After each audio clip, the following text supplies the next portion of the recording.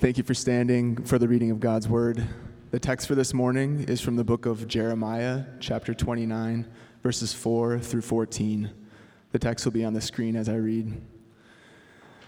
This is what the Lord Almighty, the God of Israel, says to all those I carried into exile from Jerusalem to Babylon. Build houses and settle down. Plant gardens and eat what they produce. Marry and have sons and daughters.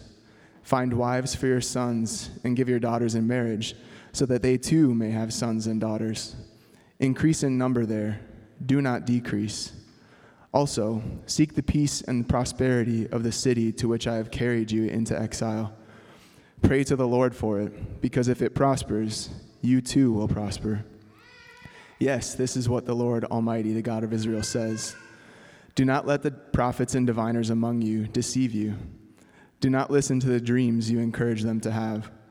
They are prophesying lies to you in my name. I have not sent them, declares the Lord. This is what the Lord says. When 70 years are completed for Babylon, I will come to you and fulfill my good promise to bring you back to this place. For I know the plans I have for you, declares the Lord. Plans to prosper you and not to harm you.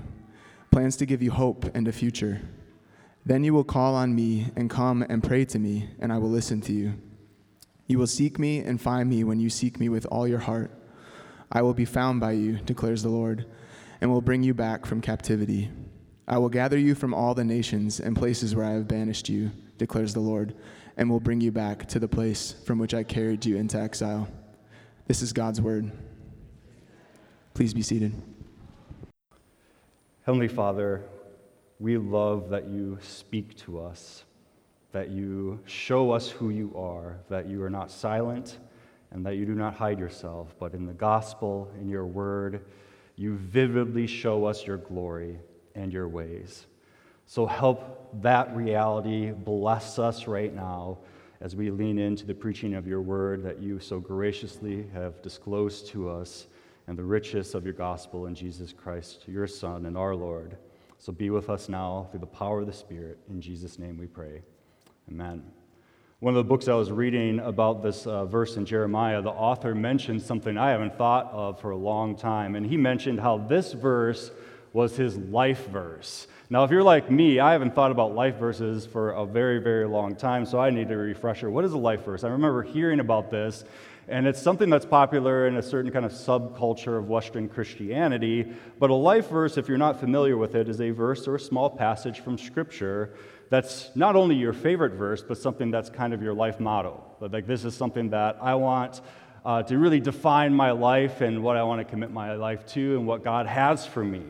That's what a life verse is. I remember encountering the idea of life verses when I was a camp counselor. I worked as a camp counselor during college for about 3 summers straight. That first summer, I remember life verses being a big deal, and so people were asking me about life verses. And the summer before, I had a conversion experience, so really being on fire for the Lord was a new thing for me, and I hadn't really thought much about, like, if I were to pick a verse or a set of verses from Scripture, like what would be like the one that would determine, my life and the kind of like my life goals and that sort of thing. So because I was immature and I'm still being sanctified from that, I would just say random verses, like nothing seriously. So I'd be like, well, my life verse is Exodus 23:19, which says, do not cook a young goat in its mother's milk. And that's like my life verse, like that just really speaks to me, right?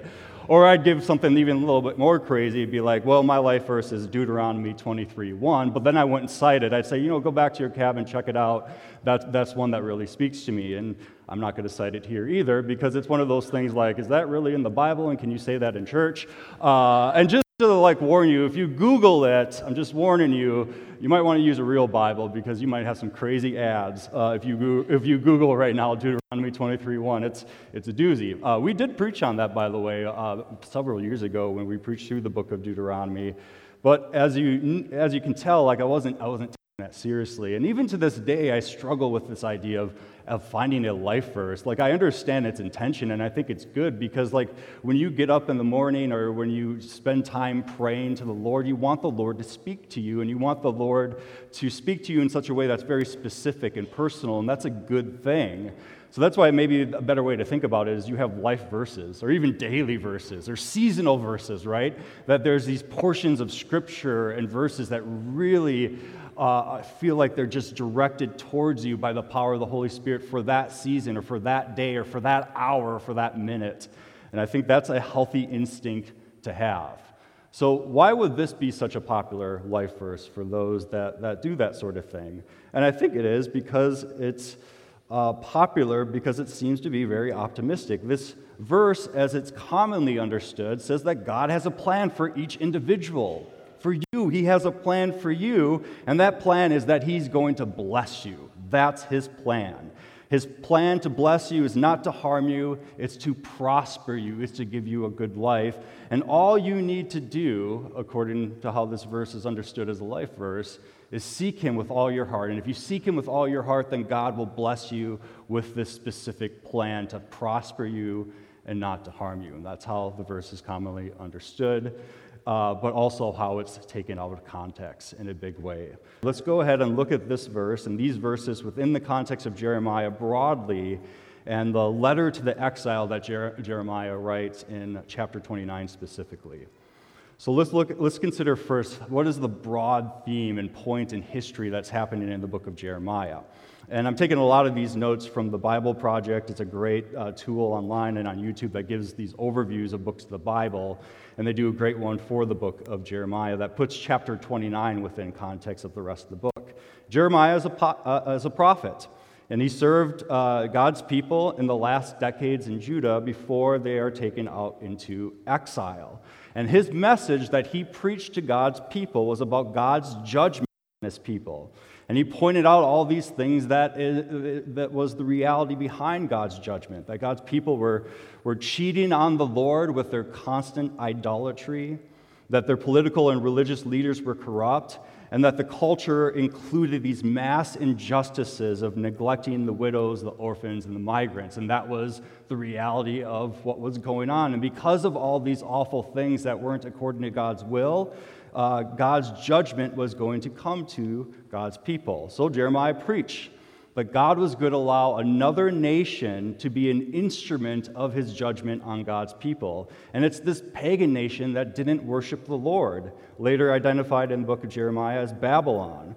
And that Babylon and that nation would one day destroy God's holy city of Jerusalem and carry many of its leaders and artists and business owners off into exile and took them into another city that's not their own. And this judgment, Jeremiah makes clear, is not going to be pleasant. It's going to be very severe, and it's also going to be a very long time. You will be in exile for 70 years. But there's also hope in his message, that on the other side of these 70 years, there's going to be hope that God will continue to be faithful to his people and his promise. Now, imagine that's your call into ministry. Maybe you're kicking the tires of that right now. You're like, maybe I should be in ministry, but that's what the Lord gives you. Okay, your calling into ministry is you're going to preach a message that's completely unpopular. You preach on judgment, and that it's going to be severe, and it's going to last a long, long time. Imagine that as a tractional ministry, right? This was not a popular message. In fact, one of the ways in the book of Jeremiah that we know it was unpopular is because there were other prophets that were popular that were preaching a different message that would contradict what Jeremiah was preaching. Hananiah is one of those prophets who had a different message, and he preached that God's judgment was not going to be very severe and that it was only going to last a couple years. And that message, as you can imagine, was much more popular than Jeremiah's message. But the problem is, as you know, is they both can't be right. Who had the real message from the Lord? And in this situation, Jeremiah was the one preaching a faithful and true message, while Hananiah was preaching a false message, even though it was a message that God's people wanted to hear, that they wanted to be true. And God punished this false prophet for it. And in chapter 28, right before the chapter we're looking at today, Jeremiah confronts this false prophet. It says, the prophet Jeremiah said to Hananiah the prophet, "Listen, Hananiah, the Lord has not sent you, yet you have persuaded this nation to trust in lies. Therefore, this is what the Lord says, I am about to remove you from the face of the earth." This very year you are going to die because you have preached rebellion against the Lord. And in the 7th month of that year, this false prophet died. False prophets or false gospels are often popular. It's because precisely it's what we want to hear. It's what we want to be true. It usually preaches something of convenience or ease, or things are not going to be that bad. And that's popular because often maybe the real message, even though it's true, is much more harder to swallow. And that's what you have here. But I even think there's a small application point before we move to the letter to the exiles in chapter 29. And that's this.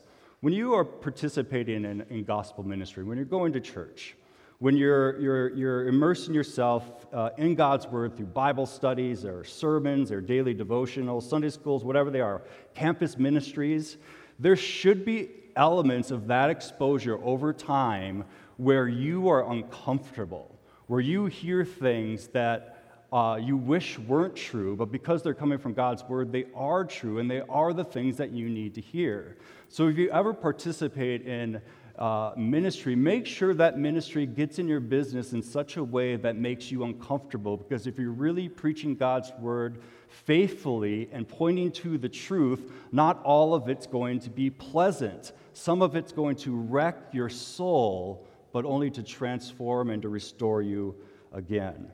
So in this context, Jeremiah was the prophet that was preaching a faithful and true message. God's people are going to face severe judgment from God and a severe punishment that was going to last 70 years. Many people are going to die when Babylon conquered Jerusalem, and its leaders, skilled workers, artists are all carried off into exile, and Jeremiah himself would experience and witness that exile. And so in chapter 29, that's the context.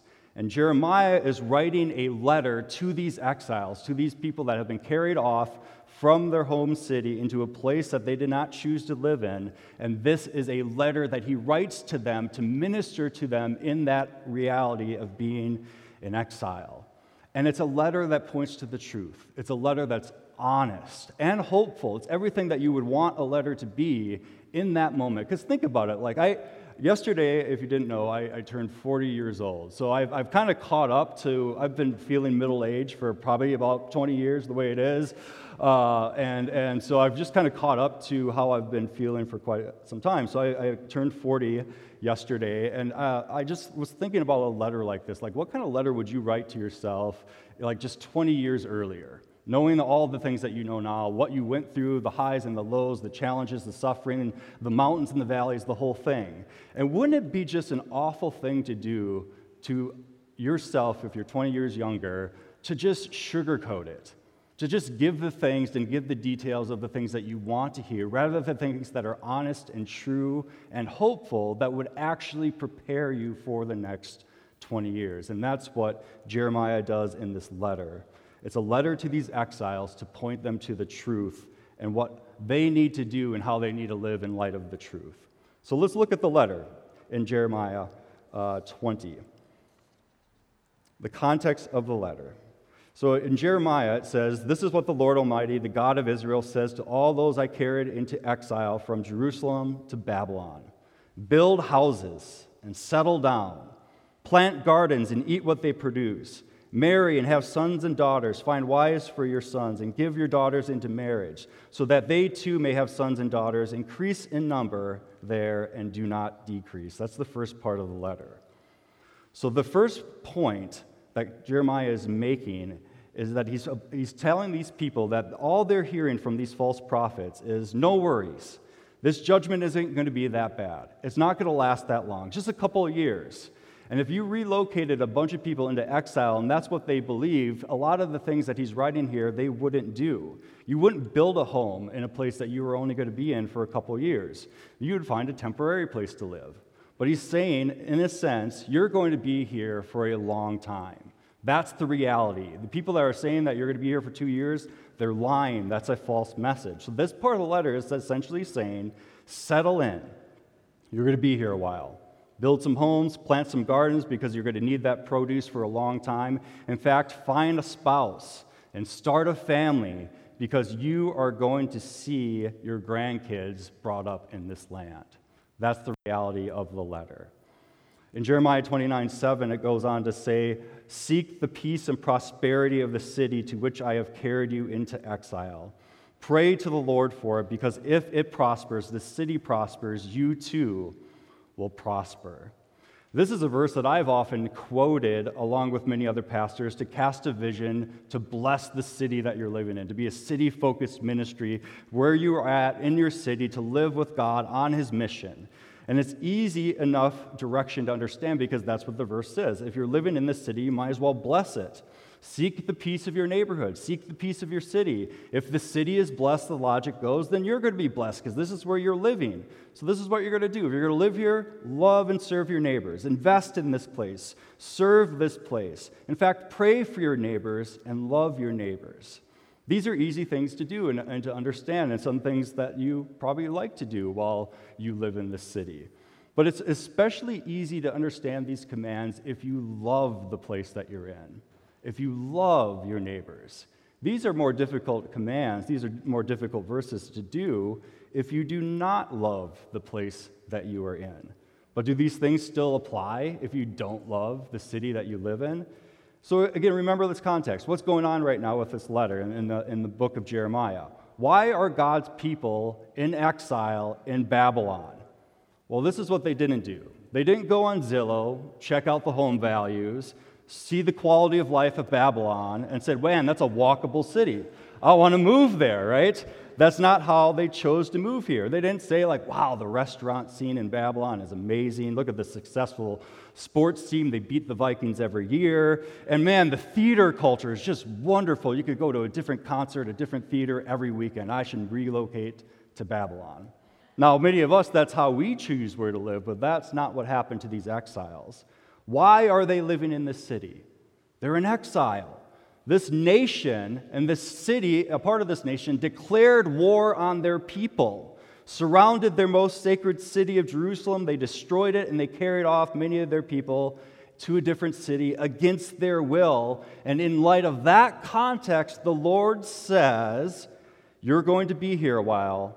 And don't just think, man, when I get back to Jerusalem, then I can seek the peace and prosperity of the city I love. No, you're going to do that right here, right now, even though this city is a place you do not want to be in and is full of your enemies. It's very similar to what Jesus says to us as Christians in the Gospels, where he says, love your enemies and pray for those who persecute you. That's the reality of what's happening to these exiles. They don't want to be in this city. But nonetheless, the command is to seek the peace and prosperity of that city. The last part of, at least the first section of this letter says in Jeremiah 29:8-9, this is what the Lord Almighty says, the God of Israel, do not let the prophets and the diviners among you deceive you. Do not listen to the dreams you encourage them to have. They are prophesying lies to you in my name. I have not sent them, declares the Lord. So finally, not surprising, the Lord reminds the exiles not to listen to the lies of religious leaders who are giving them a false message. Even doing so in God's name.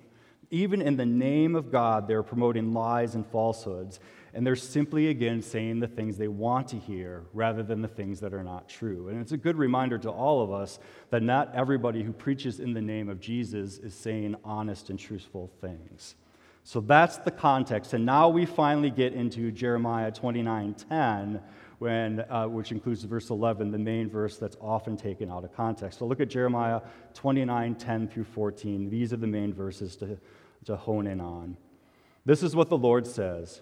When 70 years are completed for Babylon, I will come to you and fulfill my good promise to bring you back to this place. For I know the plans I have for you, declares the Lord, plans to prosper you and not to harm you, plans to give you hope and a future. Then you will call on me and come and pray to me, and I will listen to you. You will seek me and find me when you seek me with all your heart. I will be found by you, declares the Lord, and will bring you back from captivity. I will gather you from all the nations and places where I have banished you, declares the Lord, and will bring you back to the place from which I carry you into exile. So these verses do declare a commitment from God to his promises, which includes a commitment to bring the exiles back to their city and back to their land, to dwell. So there is hope for an amazing future and something to look forward to, but yet in this context, we often miss some things in applying these verses and these set of verses. Here's 3 things that we often have to keep in mind with how we understand these verses. Number 1, this promise is not just for an individual, but for a people. The plans of the Lord here include all of God's people. It's not a specific plan for an individual. This is a plural you, not a singular you. If we were translating it with a southern accent, it would be y'all, or all of y'all. This is a plan for all of God's people, not just for one individual. So that's one thing to keep in mind within the context of this verse. The second thing is that it's not a promise that's going to be fulfilled in the lifetime of the people reading this letter. Did you catch that part? This promise is going to happen. God's going to commit to fulfilling his plans and his purposes, but who is it going to be applied to? To a different generation. This fulfillment of God's purpose and plan is going to happen in 70 years, not right now. So the folks that are reading about God's fulfillment and dedication to his plan and purposes to bless us and to give us good and not to harm us, all those commitments are going to be fulfilled, and God's people are going to go back to their land, but not the generation reading the letter. It's for a generation yet to come. And so even in light of that verse that says that we call on the Lord and seek the Lord isn't this type of prayer that you pray in order to get a transaction as if God is some type of vending machine where you put in this prayer like a coin in a vending machine and then you get out what you want, peace and prosperity and what you want in your timing. No, this is a promise that the future generations will pursue the Lord in a way that has been absent from God's people for a long time, and that's one of the reasons why the exile happened. So it's a commitment to the Lord to be with this generation and should motivate present people, the present generation, to seek God with faithfulness, even though they won't see the fulfillment of his promises within his lifetime. So here's the deal. If you choose this as your life verse, then this is the application. Better days are ahead, but not for you. Only for your kids. Because God's plan is not going to be fulfilled in your lifetime. That's the life verse, all right? So if you want to choose it as your life verse, go ahead, but that's how we kind of understand it in its proper context. What a life verse, right? Why wouldn't you choose that? Well, we still could choose it, and it's still a hopeful verse because in the gospel, we learn yet again that we still are in exile. In the gospel, especially the New Testament letters, the writers often call Christians and people in the church that we too are exiles. So why are we called that? Well, because we're not home yet either. We have a heavenly home that's to come, but that's when God fulfills all of his plans in Christ. That is a day that's far off. That's not necessarily right around the corner. It's not necessarily a couple years away. It's probably not going to happen necessarily in our lifetime. We can look in the past on God's faithfulness, that the Son of God has come to us exiles, even while we were sinners, and he dwelt among us and died for our sins on the cross, and he raised on the third day, and he's ascended into heaven where he continues to rule and reign over his church and human history, and that's the reality that we can look to and have assurance in. But yet, we do not yet have our permanent home. The new heavens and the new earth is something that is going to come. And all the promises with that there will be a day where there's no more pain or crying or mourning or even death anymore, those are plans that God is going to fulfill. But those are days that are yet to come. So the New Testament asks, so how are we to live in this place right now, where we're at as exiles? And 1 Peter 2:11-17 gives us some instruction. He says, "Dear friends, I urge you as foreigners and exiles to abstain from sinful desires which wage war against your soul. Live such good lives among the pagans that though they accuse you of doing wrong, they may see your good deeds and glorify God on the day he visits us. Submit yourself to the Lord's sake to every human authority, whether the emperor as the supreme authority or to governors who are sent by him to punish those who do wrong and to commend those who do right. For it is God's will that by doing good you should silence the ignorant talk of foolish people. Live as free people, but do not use your freedom as a cover-up for evil. Live as God's slaves. Show proper respect to everyone. Love the family of believers. Fear God and honor the emperor. And here, if you're listening, it has similar themes as the letter from Jeremiah to the exiles. Here, Peter is saying to us as New Testament exiles, live faithfully among those who don't even follow the Lord, but live in such a way that it gives God glory and points back to Him and His gospel. Be a peaceful neighbor who serves others. Live so faithfully that foolish people are silenced by your deeds. And as servants in Christ, you're free. You're free in Christ to use your freedom for good. So respect everyone, love the church, fear and worship God, and honor your public leaders. That's essentially what he says. He just says, hone into the here and now. Don't try to change the past. Don't try to usher in the future in your timing. Right now, live faithfully in light of the gospel to the things and the people in the area right in front of your face. Because I think the reality of what we can understand in taking this verse and understanding it into context is we often live too much in the things we want to change about the past or try to dictate and control the future. And when we do that, we might miss faithful gospel living right now. I want to close with a parable that kind of highlights this. This is a parable that was, it's not from Scripture. Somebody else wrote it. I'm not sure who the original author is. It was shared by one of my friends in ministry, and it was one of those things that I read, I'm like, man, that almost captures what I think the main point of this verse is within context, but not quite. So I took a lot of artistic liberty and basically rewrote the whole parable to see if it can land. And it's not a perfect parable, but I think it lands on something that God has for us in understanding this verse within context. So here's the parable. The devil appeared to a group of Bible students in a pub. I don't know, they're studying. They're studying Greek in the pub. That's the way I'm telling this parable. And the devil says to these group of Bible students, if I give you the power to change something from the past or to determine the future, what would you do? And the first of them, with great idealism, says and replies, I would prevent you from making Adam and Eve fall into sin so that humanity could not turn away from God. That was the first response. And a second Bible student, a man full of mercy and biblical knowledge, says to Satan, I ask that the Lord would usher in the new heavens and the new earth in the next couple years. And the third Bible student, the third of them who was the simplest, and instead of responding to the tempter, he got down on his knees and prayed to God this prayer, Lord, free me from the temptation of what could be and the timing of what is to come. And the devil, giving a terrible cry and shuddering with pain, vanishes.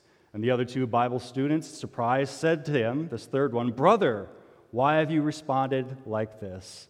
And that Bible student replied, First, we must never dialogue with the devil and our temptations. Second, nobody in the world has the power to change the past or to determine the timing of the future. And third, Satan's interest was not to prove our virtue, but to trap us in the past or to try to convince us that we can control the future so that we neglect the present, this time that God has given us by His grace to cooperate with Him and join Him in His will. And this is the point of the parable. Of all the temptations, the one that often catches God's people the most and prevents them from the blessed life of what God has for us right now is the temptation that what could have been and what will be if only we are in control. The reality of the gospel teaches us this. The past is left to the mercy of God and the future to His divine providence. The present is in our hands to join God in the renewal of all things, to live faithfully in the present because of the light of the gospel of Jesus Christ. God does have plans for us, and that is His plan. To live faithfully in such a way that even if it only blesses the next generation in the fulfillment of all of His promises, that He's a good God with a kind providence that has a mighty gospel that is restoring and renewing all things for His glory.